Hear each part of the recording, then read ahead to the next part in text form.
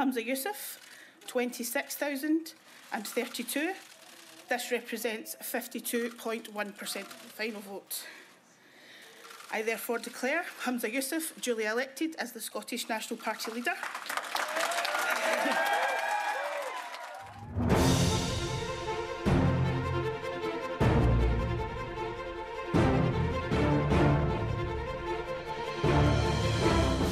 Hello, and we are back with episode 111 of Ballad to Talk About. It is Sunday, the 2nd of April, 2023, and joining me as always is my co-host Sam. Well, Sam, we've been away for a week or so. How's everything going? Yes, everything's well here. How was your trip? Well, it was very good, thank you. Nice to get away. Very much more tanner, having spent quite a lot of the time in the sun. And I'm pleased to report to our listeners that I did try, although it's significantly more restrictions than you've had, to try and look out for the parliaments of the two countries in which I visited as well. So can't quite switch off. That's what we like to hear. Can't quite switch off, and I have to say, but yeah, it was definitely very impressive buildings and architecture. It's a shame that I couldn't quite get in. And have you been managed to keep up with all the politicking on the other side of the globe while you've been away? Well, thanks to a wonderful invention called paying for 4G and Twitter, so far that method is still working. I was able to keep abreast with all the news that have been taking place. And indeed, one of the news that we will be talking about this week was the fact that we now know who the new leader of the Scottish National Party is and who last Tuesday was sworn in as First Minister. And in this week's podcast, we will be taking a look back at the leadership election and unpacking the legacy of Nicola Sturgeon after 20 years as First Minister, Deputy First Minister, and being one of the most prominent faces of both Scottish politics and the SNP itself. So, Sam, let's set the scene a little bit. What has happened? And just wind the clock back to what caused Nicola Sturgeon's resignation and describe the leadership election that has been taking place since a shock resignation in 2 months ago, isn't it? Yeah, so mid-February, we got the announcement from Nicola Sturgeon that she would be resigning as leader of the SNP and consequently First Minister, which the resignation itself, I don't think came as a significant surprise because there has been quite a significant amount of turmoil within the top of the Scottish National Party dating back to about autumn of last year when we were seeing the same sort of thing happen in Westminster over the resignation of Ian Blackford. But I think it's worth saying, Churn, that it was a bit of a surprise, the timing, because the announcement came out of relative nowhere. I think pundits and political observers alike were taken a bit aback when we got this announcement that there would be a press conference from Nicola Sturgeon that morning. But it seemed to be immediately triggered by the fallout from the Gender Recognition Act in Scotland and the subsequent UK government reaction to that, and also a number of questions surrounding SNP finances. And it should be noted that as a consequence of the latter, and some lack of disclosure about SNP membership figures during this campaign, both Peter Morrell, who is Nicola Sturgeon's husband, stepped down as chief executive of the party, and Murray Fott also stepped down. It's been quite a turbulent month for the Scottish National Party, but after numerous oft-mooted candidates declined to enter the race, we had a three-way contest between Ash Regan, former Community Safety Minister, Kate Forbes, the former Finance Secretary, who had been on maternity leave at the time, and Hamza Yousaf, the former Health Secretary in Nicola Sturgeon's government. And it was Hamza Yousaf who came out on top with 52.1% in the second round against closest rival Kate Forbes, who finished on 47.9%, which, for those long-term observers of British politics, 52.48 is quite a familiar figure.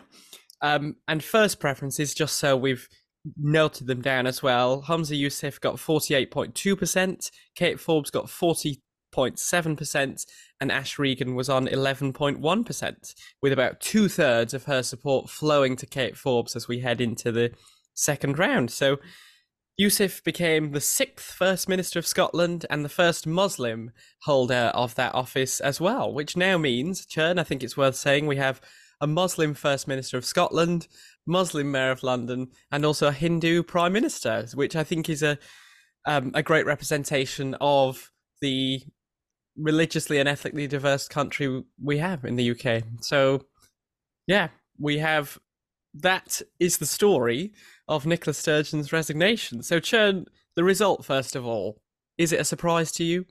I don't think, particularly when we discuss what happened to Kate Forbes's campaign a little bit or later on, I think everyone was kind of expecting Hamza Yusuf to win the leadership election.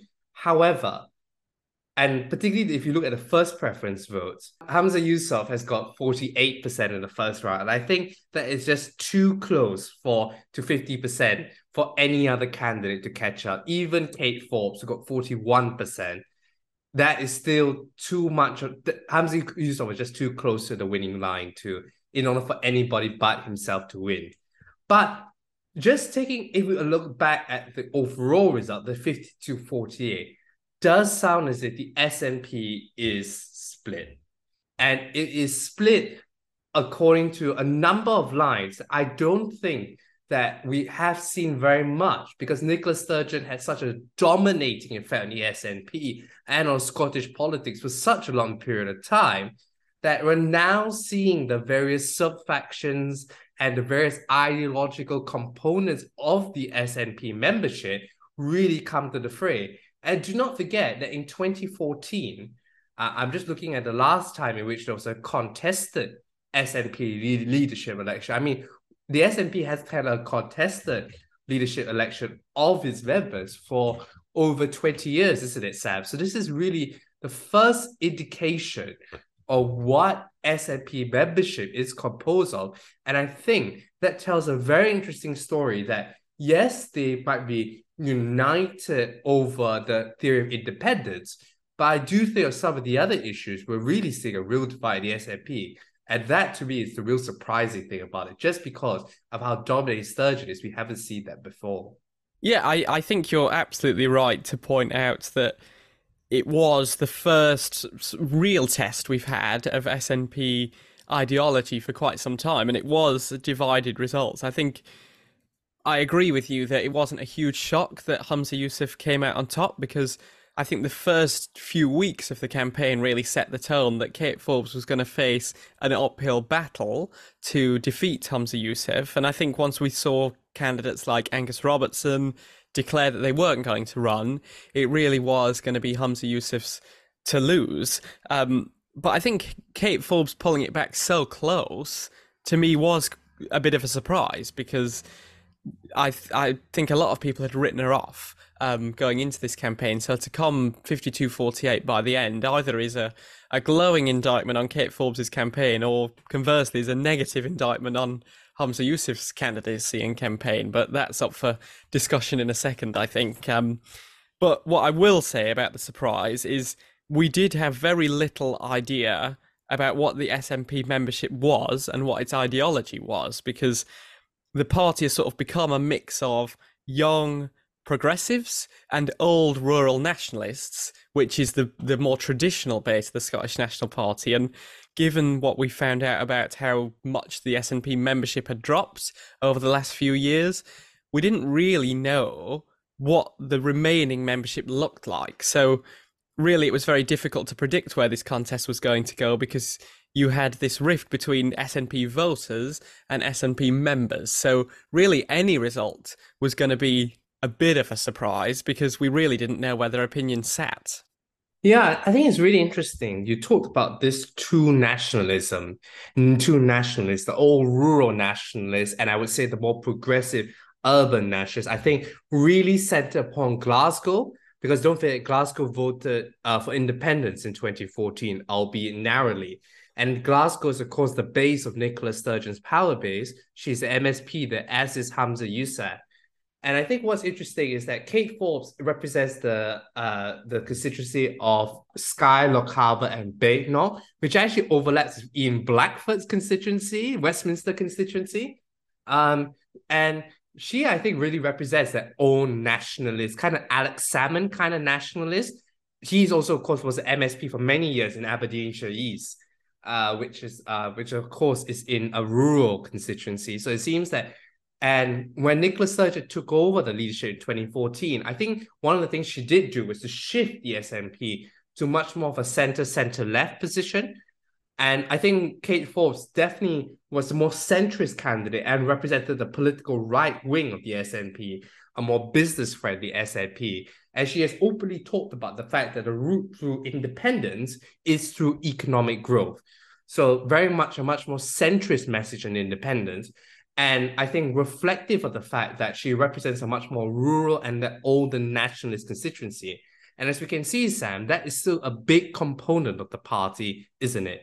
Yeah, and I think it's worth also pointing out there was a fantastic quote in The Guardian by John Crace where he said that Humza Yousaf managed to turn a one-horse race into a close contest in less than 6 weeks. Do you think that sums up this race? Do you think it was his to lose and somehow he made it much closer than he ever needed to make it? I absolutely agree. Let's just take a look at the varying endorsements of how many MPs and MSPs endorsed Hamza Yousaf versus Kate Forbes. Now, Hamza Yousaf was endorsed by 33 MSPs and 18 MPs, whereas Kate Forbes was endorsed by 11 MSPs and 4 MPs only. And these 11 MSPs includes Ivan McKee, who of course was her former campaign manager, but later dropped out of it. So I think it did show that he had sort of the establishment backing. And Kate Forbes was quite searing of the criticism on Hamza Yousaf's record in government. You know, there's a memorial debate clip, which I'm sure Scottish Labour and the Scottish Conservatives will be playing all over come the next general election, criticising his record as Transport Minister with the ferries and Justice Secretary and Health Secretary.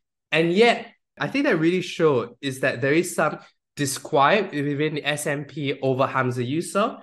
And I think that this, if in one sentence, this leadership election was between competency and ideology. Kate Forbes was seen as competent, but her ideology, particularly on social issues, was seen as problematic. Hamza Yousaf had the opposite problem, where he was seen as much more ideology closer to the base, but had questions about competency. And it seems that in this election, which don't agree, Sam, that the latter, i.e. closeness of economic and social ideology, seemed to be the bigger deciding factor in how SNP members decided who their next leader would be, isn't it? It definitely seemed that way, but as you pointed out at the start, the closeness, I think, of the second round proves that Hamza Yousaf's ideology did not triumph resoundingly in this election. And I think what was really interesting is that a few individuals, notably, I think most notably John Swinney, who at the start of this campaign was assumed to not going to endorse any candidate in this race, felt the need to come out and publicly endorse Humza Yousaf. I thought was a really notable moment in this campaign where I think the SNP establishment, or at least the Nicola Sturgeon orbit, felt like they really needed to get behind what was presumed to be their preferred candidate in Humza Yousaf in this campaign, which I thought was a very interesting moment as well. Actually, it's very interesting you talked about the geographic distribution of endorsements, because have you seen the constituencies in which Kate Forbes members drew her support from? Because she won no support of MSPs in Edinburgh, Aberdeen, Dundee, and she did win a couple in Glasgow, but that's because there's a lot more SNP members in Glasgow. But she was able to draw more support from who represent rural areas, you know, places like Ayr, which is a small Ayr, Cownbeef, Inverness, you know, Midlothian, South Tweedale, and Lauderdale. These are more rural parts of Scotland, whereas it does seem that she was a real turn-off more urban members of the SNP, MSPs, and MPs. In fact, I can tell you that she definitely drew, won't you agree, Sam, most of her support, even among MSPs and MPs, from the more rural elements of the party, or MSPs and MPs are more represent rural interests much more than urban interests. And in the modern SNP, you can't win a leadership election without it, isn't it? Yeah, I think that's a really interesting point. So, if you had to sum it up, how did Hamza Yusuf win this contest? I think he won because he was seen as the continuity Sturgeon candidate. And in the end, despite all her faults, and in particular, despite the rather acrimonious way in which the Gender Recognition Act played out, I think this is really showing the extent to which the SNP itself has been transformed into a centre-left organization enough to carry Hamza Yousaf across the line. I think that that was one reason why he was seen as a continuity Sturgeon candidate. In particular, on social issues, he was seen as much more liberal than Kate Forbes, despite questions about his commitment or his views on gay marriage. He was seen as a more socially liberal candidate. He also, I think, represented the next generation of the SNP. Both he and Kate Forbes do represent the next generation SNP. And I think the SNP membership acknowledged that some things have to change, but they do not want wholesale changes to something what Ash Regan or to a lesser extent Kate Forbes was willing to do. What do you think, Sam?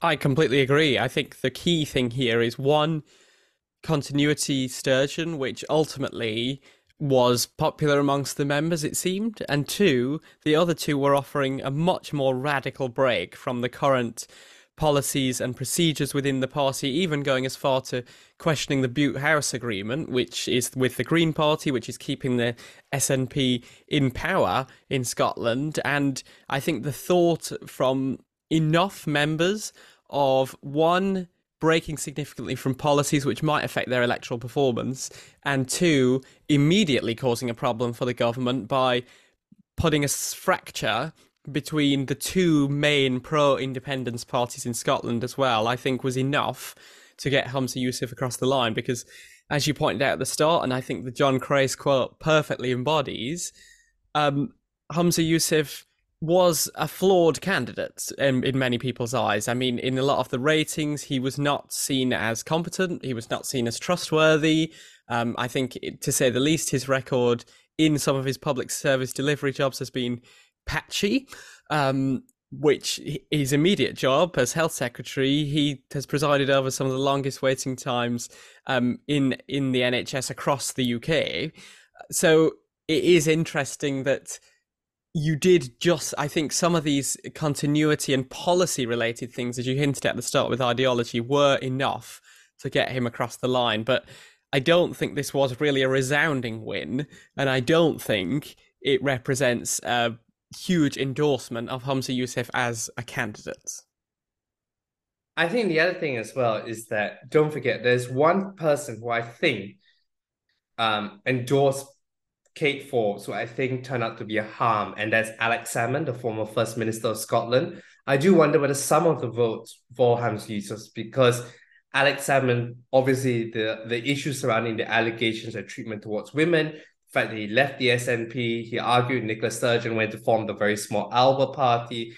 I wonder if in the end that endorsement hurt, and the way he was seen as particularly after Hamza Yusuf hurt Kate Forbes herself in a weird way. But Sam, I can't escape a nagging feeling about this leadership election. I'm very curious to hear your thoughts about this. If you are a Hamza Yusuf voter, did you vote for Hamza Yusuf because you liked Hamza Yusuf or because you dislike Kate Forbes more, and vice versa? Did you vote for Kate Forbes more because you had questions about the competency, as we discussed, of Hamza Yusuf? Was SNP members' decision-making process driven by the fact that this was their most preferred option out of two bad choices?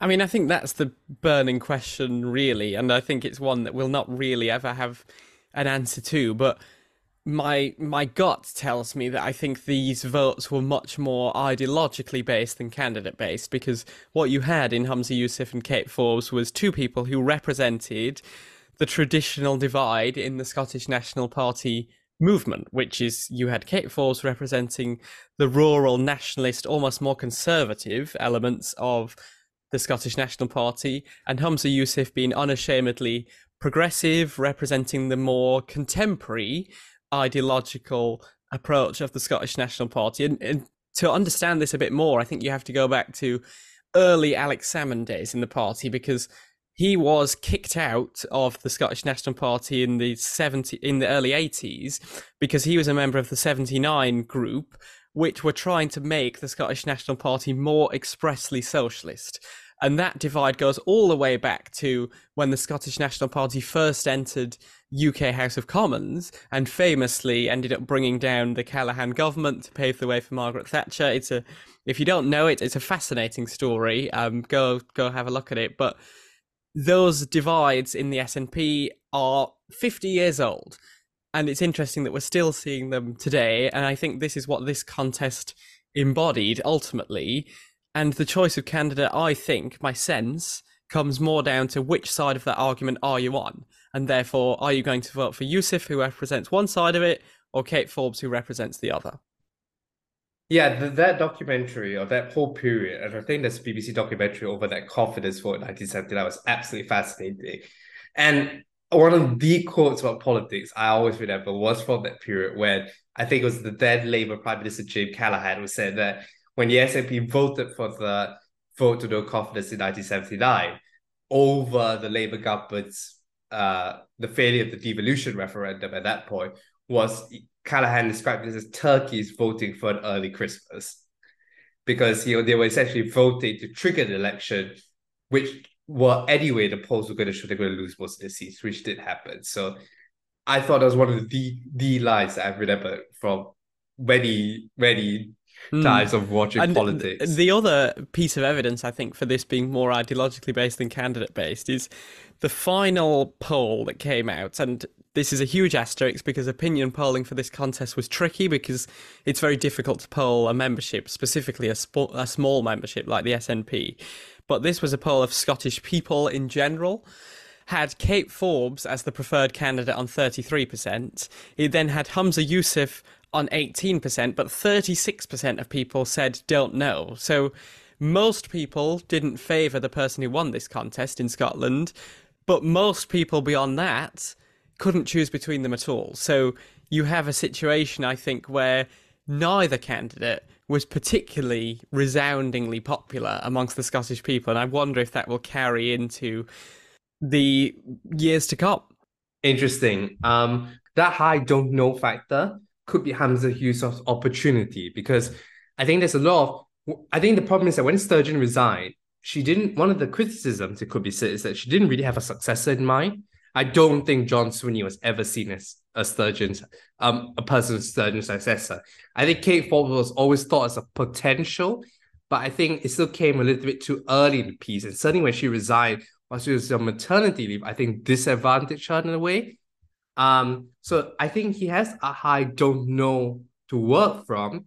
The issue is that suddenly Kate Forbes' searing criticism of him has that shaped the public's initial mood, or suddenly the fact that he was the previous health secretary before he came to government, suddenly the initial thoughts might not be so positive, so limiting the chance of a honeymoon, but he still has the opportunity, I think, to shape people's minds and opinions, and not necessarily that Sturgeon became, in the end, a little bit polarizing. People loved her or hated her. And I think she acknowledged herself in her resignation is that she had exhausted all the avenues she could and pushed independence as high as possible. And that's what Salmon did when he resigned, was that in 2014, was that he had pushed independence as much as possible. Nicola Sturgeon has taken it one step ahead and pushed it as much as possible. It now seems you need another leader to push it again, that one step to bring it over the 50% threshold. But the problem is that I'm struggling and do you agree with me, Sam? Is Humza Yousaf that man? Because I'm struggling to see, and the evidence is not that convincing so far, is it? Yeah, I mean, the independence question is one that's going to dominate quite a lot of Humza Yousaf's first few years in office. But one thing I think that was interesting about this campaign is, yes, independence was a theme, and it was predominantly a theme because Ash Regan made it the absolute focal point of her campaign. But what was interesting was that this campaign, I think, much more focused on a whole wealth of other issues that the Scottish government have been and need to be dealing with.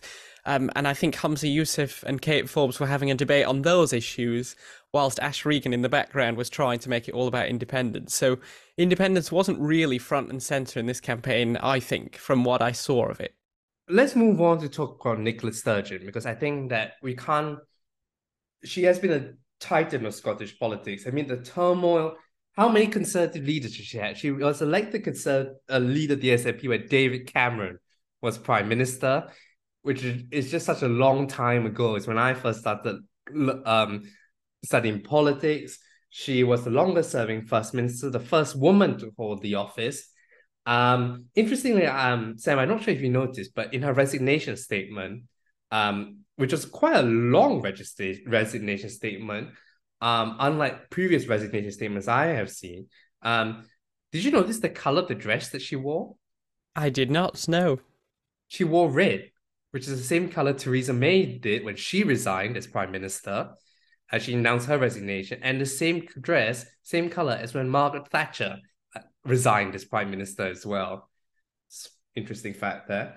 But what is the broader legacy of Nicola Sturgeon as leader of the SNP, Sam? And do you think that the fact that 48% of the SNP members voted for candidates who are much more critical, Ash Regan over the Gender Recognition Act, which she resigned on, and Kate Forbes certainly did criticize certain aspects of the Sturgeon government, what is her legacy in Scottish politics?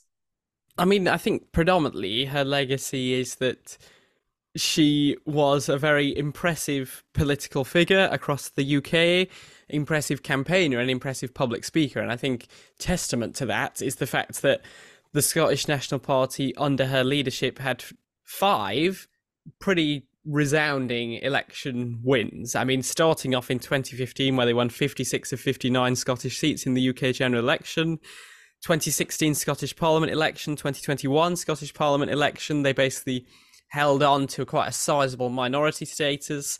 And then both in the 2017 and 2019 general election, yes, they fell back on that 2015 performance, but not significantly, and still remained by far the largest party in Scotland. So I think that is testament to her record as leader. And back in 2015, when we first had these 7-party election debates in the general election, she was consistently ranked as the best, if not one of the best, performers in those debates, despite the fact that a very small amount of UK viewers could actually vote for her and her party. So I think that just shows how the wider UK viewed her as an impressive political performer.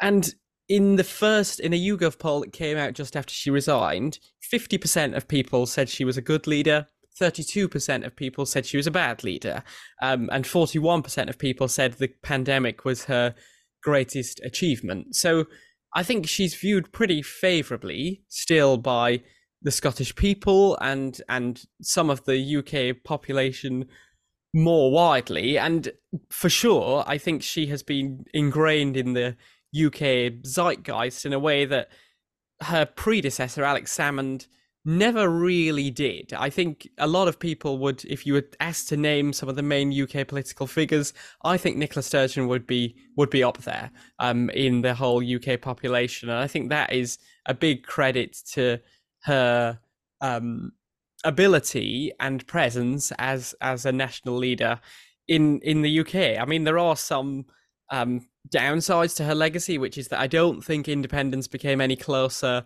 under her leadership than it was 8 years ago. If anything, I think it's marginally further away. And also her legacy in government has not been particularly good either, because, as I said earlier, the waiting times are the longest they have been in A&E. Drug deaths are the highest in Europe, and the attainment gap in education is large and growing. So there are questions to this legacy, and I think time will amend that legacy and could potentially improve it, could potentially make it worse. But I think the biggest legacy for me is that she has been, and I think will continue to be, quite a totemic political figure in the UK. And whether she's remembered for better or for worse, I think she will be remembered. I think what you're speaking about is her legacy as a communicator, isn't it? the fact that she was able to communicate her points both on the debate stage. And certainly, I think during COVID in particular, some of her press conferences were she actually helped set UK government policy by being, not only by doing it in Scotland first, but then communicating in such a way that it forced the UK government to then follow along to the Scottish government policy in a way. So I think her legacy as a communicator is one of the best that I've seen, and it probably helped explain her unparalleled electoral success. But I do agree with what you hinted at there, which is some of her particularly the domestic policy stance could be questioned in the future, in the months and years to come. Drug deaths, health, education, child poverty. And I do agree with you that the singular goal of the SNP, and I think a big reason why she was often seen, particularly in the early years, was she was seen as the woman to bring Scotland to independence. The reality is that if you judge it based on that simple criteria, she has not been able to do that. And I did wonder, though, do you think it is harsh to judge her on independence, given that she was the immediate successor to the independence referendum? And as we see around the world, when these sort of things fail to get over the line, that to sort of expect the immediate successor to deliver that kind of referendum again, despite the will of the wider British government being against it, would be harsh. Do you think that's harsh, or do you think it's fair? I think yes and no. I think it is not, given that she stated from the start that she wanted to lead Scotland to independence, the fact that she didn't deliver it, I think does suggest that that is part of a legacy. However, she has kept independence at roughly the same level, and in fact, leading in some polls, opinion polls that were conducted, particularly when the UK government under Boris Johnson became severely unpopular. She kept Scottish independence within striking distance of, albeit maintaining what they got in 2014 or improving their margin a little bit. And I think that considering that in 2014, the promises of once in a generation referendum, they were able to maintain that level, not only a short period of time, but over largely throughout her 8 years as First Minister. And I think that is to be commended upon. So I think with any questions, it's not as clear-cut as a yes or no. I think she does deserve credit for maintaining that level and building on the foundations a bit. But nonetheless, she failed to achieve her ultimate end as a politician. And that's something she herself acknowledged that she wanted to do, but she had just had nothing left in the tank or avenues to exploit to bring Scotland to independence. It's interesting also the party management legacy. We've been hinting at it a few times in this podcast, but obviously the SNP remained a very tight ship in terms of MSPs and MPs, where really what Nicola Sturgeon said the party line was, everyone parroted it, which for a political party is quite an achievement, because we see in the Conservatives and Labour, which are much larger parties, both geographically and in number of people, but the SNP were really disciplined under Nicola Sturgeon. However, in the background, the membership was absolutely plummeting. Do you think that is part of Nicola Sturgeon's legacy? I think the membership was inflated in the immediate aftermath of the independence referendum. I don't, and I think it's coming down from a natural high point, and that suddenly over the last year or so, the SNP has run into more policy difficulties as the government itself has aged. But I think I just give this simple stat, and I think it does explain why, or the extent to which the Scottish National Party has grown, not only in Scotland, but in the nation's consciousness, is that when Alex Salmond was elected leader in 2004, which is the last time there was a contested leadership, he won 75.8% of the vote, or 4,952 votes. That is all. You fast forward nearly 20 years later, and it is remarkable that Ash Regan, who only got 11%, got 5,599 nominal votes. So I think that, yes, there have been issues. If you look at the short term, that it certainly has been declining, and I think that could be attributed to the increased scrutiny of how the SNP has governed Scotland. But if you do take a longer term view of 20 years in frontline politics, and a lot of the Salmond years is often thought it's a Salmon Sturgeon government because she did play a prominent role upon it. In fact, Alex Salmond shifted her in in the later part of his tenureship so that she could focus on the independence referendum. It really does show that they have brought the party to a whole new level if you take a longer term view of it.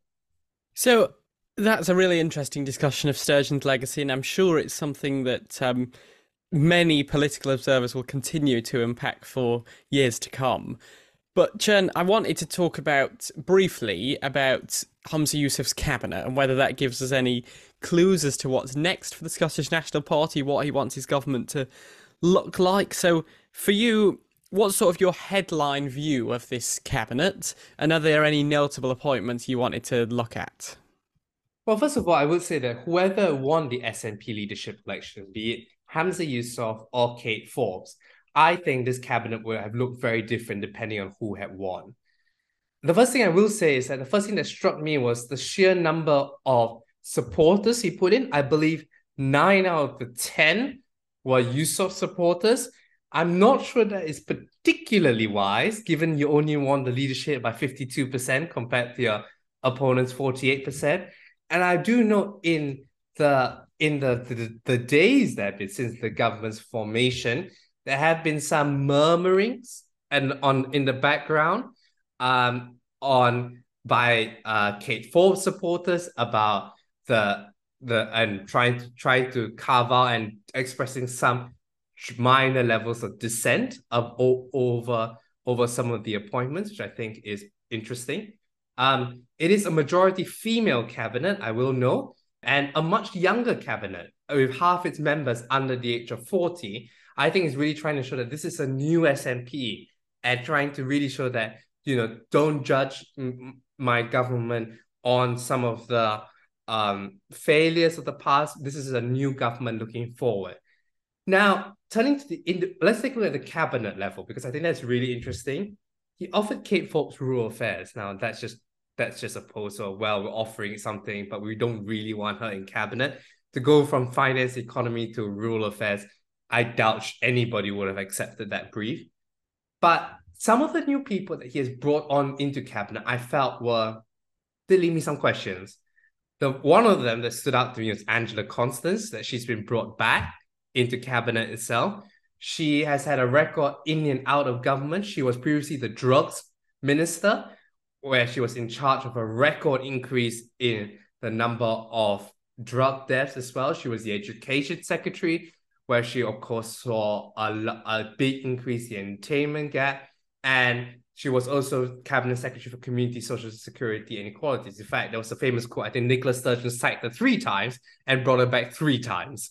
So I wonder what kind of that does say that of the level of the talent pool that he was able to draw upon. So that appointment raised eyebrows to me. The lack of Kate Forbes appointment we talked about as well. And again, Shauna Robertson being finance secretary was something I did not expect, because again, she was another of the former health secretaries like Humza Yousaf, who resigned over the SNP's failures in health, and now she's the deputy first minister. And it's really interesting to me that he put NHS recovery in Michael Matheson's title of NHS recovery, health and social care. Having been the previous health secretary, does that imply the NHS went down under his tenure? That name question also interested me. So Sam, what are your thoughts? Kate Forbes, Angela Constance, and NHS recovery and the health portfolio itself. I mean, Kate Forbes, I think not only would she turn it down because it's a demotion, I know a few people were talking about how it would have been impossible for Kate Forbes to accept the rural job specifically because she represents a Highland constituency, and balancing that job with the Bute House agreement probably could have cost her seat because of how unaligned Green Party priorities are with rural community priorities in Scotland. So that's interesting as well. Potentially, he offered her that specifically. It's also what you talked about, Humza Yousaf surrounding himself by allies and endorsers. Well, it's even worse than that, because in the 28-strong ministerial team more widely, how many Kate Forbes endorsers are present? Very little is my answer, because I do know he also sacked people like Ivan McKee as well, but I'm sure you can tell me the exact Yeah. number. One person, Siobhan Brown, who is now the Victims and Community Safety Minister, is the only person in this entire ministerial team who endorsed Kate Forbes. So it is interesting how absent any opposition supporters are in this cabinet and ministerial team more widely. And there are no Ash Regan supporters, but she didn't really have any MSP supporters, so that's not difficult. So this cabinet is very much a cabinet in Humza Yousaf's image, in Humza Yousaf's ideology, and it's also a cabinet in Nicola Sturgeon's ideology, because 6 of the 10 cabinet names are Nicola Sturgeon retentions. Not all of them have kept the same job, but 6 of the people who are in Nicola Sturgeon's cabinet of 10 are still in this cabinet of 10, which I think is quite a high number for a fresh cabinet, especially for someone like Humza Yousaf, who wasn't even her deputy at the time. And the interesting ministerial appointments, they go all the way down. We've got 2 people who have been brought back by Humza Yousaf who were sacked by Nicola Sturgeon for various controversies. Joe Fitzpatrick was sacked in 2020 as Public Health Minister following the rapid rise in drug deaths. Well, he is now Minister for Local Government Empowerment and Planning. And Gillian Martin was sacked in 2018 before even starting in her position over racist, anti-Semitic, ableist and transphobic comments on blog posts. Well, now she is back in government as well. And interestingly enough, one interesting new position is we now have Jamie Hepburn as Minister for Independence. He's been a long-term MSP since 2007 and in government since 2014. And this will be his 5th ministerial role, working closely alongside Angus Robertson as the Constitution Secretary to try and deliver that goal of independence. So you do see that focus lower down in the ministerial ranks. But really, I think the most notable takeaway from this cabinet is the lack of churn, the lack of opposition support in the cabinet, and also bringing back a lot of familiar names, but not for very positive reasons. I agree, and I think that makes it very interesting indeed. The question I have, Sam, is the renewal of Patrick Harvey and Lorna Slater as the 2 Green co-leaders a good move for Humza Yousaf, you reckon? Because they have retained their portfolios. Patrick Harvey is zero carbon buildings, active travel and tenant rights, and Lorna Slater over green skills, circular economy, and biodiversity. I do know that one of the issues, and do correct me if I'm wrong, there were some issues regarding the recycling scheme that was championed for Lorna Slater. Is the presence of the green co-leaders a good thing, you reckon, for the SNP's perspective?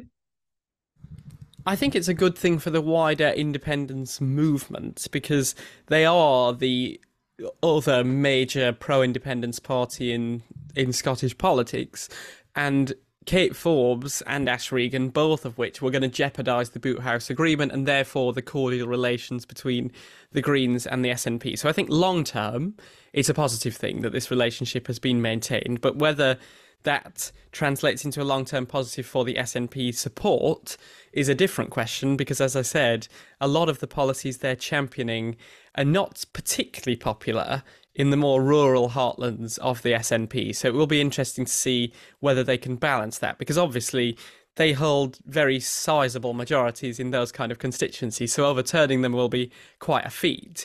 But on the list side, it could potentially become a problem. The other thing I found interesting, and final thought on the cabinet itself, is the fact that the deputy leader, Keith Brown, who was the Justice and Veterans Affairs Secretary, was sacked. That portfolio went to Angela Constance, who I talked about. It seems weird to me that the deputy leader of the party is not in the cabinet.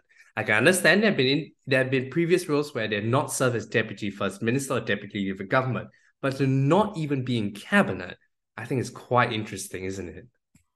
See, I think that has a lot to do with what is going on at SNP HQ, because I think Keith Brown will be having to play quite a large role in building back together an SNP party infrastructure that throughout this short leadership campaign has completely fallen apart. So I think maybe the intention is that Keith Brown will be leading that operation, but time will tell. Possibly that could be one reason why it was sacked. And not only that, the SNP are not only having a new leader, they have yet to appoint a new chief executive who of course was Peter Morrow, Nicola Sturgeon's husband. So they clearly, within the SNP organization, will have lots of issues, particularly with the row over membership and finance. There's clearly a lot of internal party issues and management issues that needs to take place. I should also note that one interesting appointment is Jenny Guilford, the former teacher, to be the Cabinet Secretary for Education and Skills. You know who she's married to, right, Sam? Somebody called Kezia Dugdale, the former leader of Scottish Labour and former I'm a Celebrity, Get Me Out of Here contestant. Isn't that interesting, isn't it? It's excellent how much of a small world politics is. Indeed. And I think on that note, let's just wrap up our podcast by talking about what's next for the SNP. And crucially, with this leadership change, will Scottish Labour be feeling more happy about this? Or will the Scottish Tories?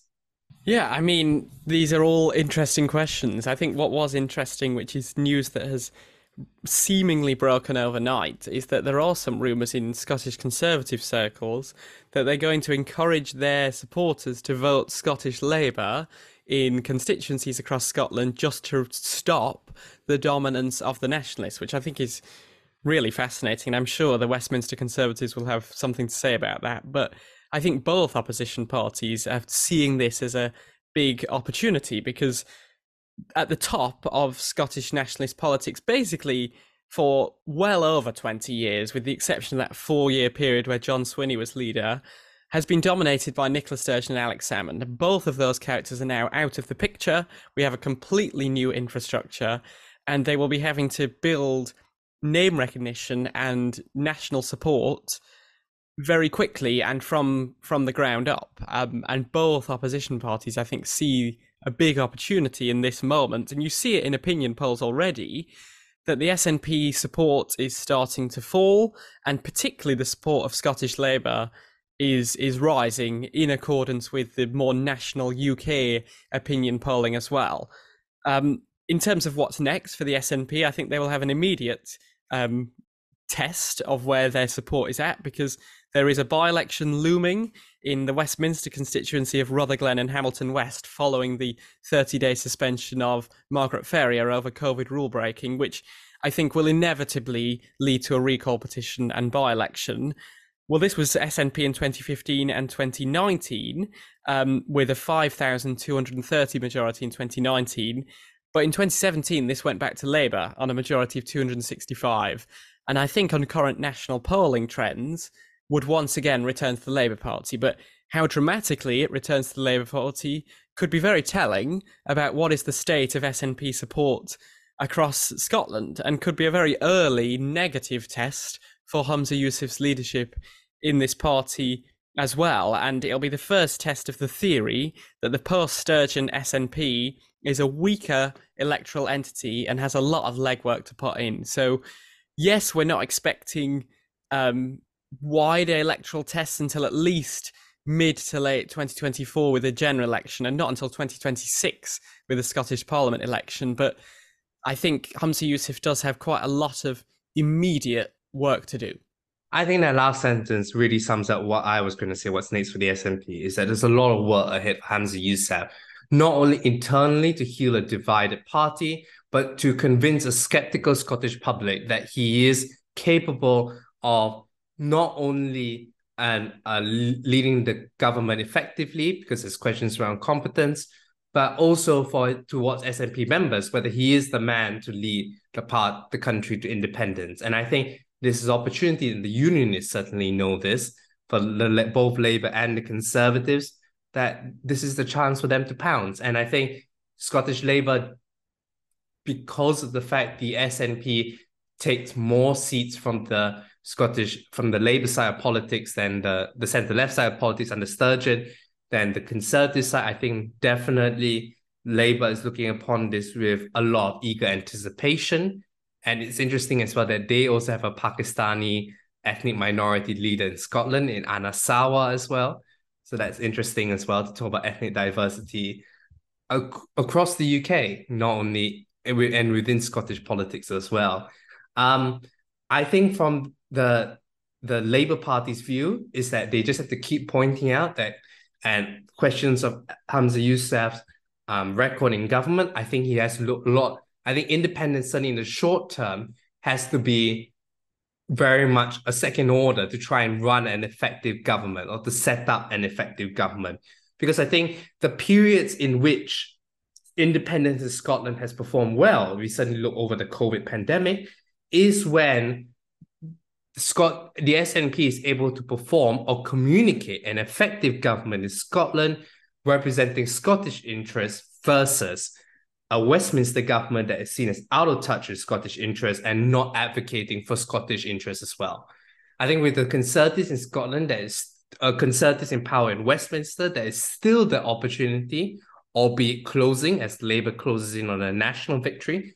But it does mean that Hamza Yusuf has to look more internally and to portray competence and to solve some of the issues and tap onto the nerve that certainly Kate Forbes was able to.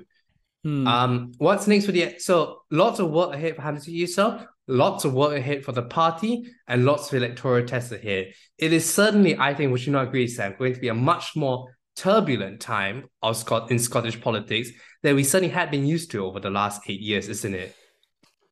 For sure, and just as a final comment on the SNP future, obviously we have a very divided party, as we've been suggesting a lot in this podcast, and there have been a lot of comparisons drawn to another UK leader who was elected in a surprisingly narrow victory, then proceeded to fill the cabinet with supporters and brushed up big opposition candidates to the backbenches, and didn't particularly stick around for very long.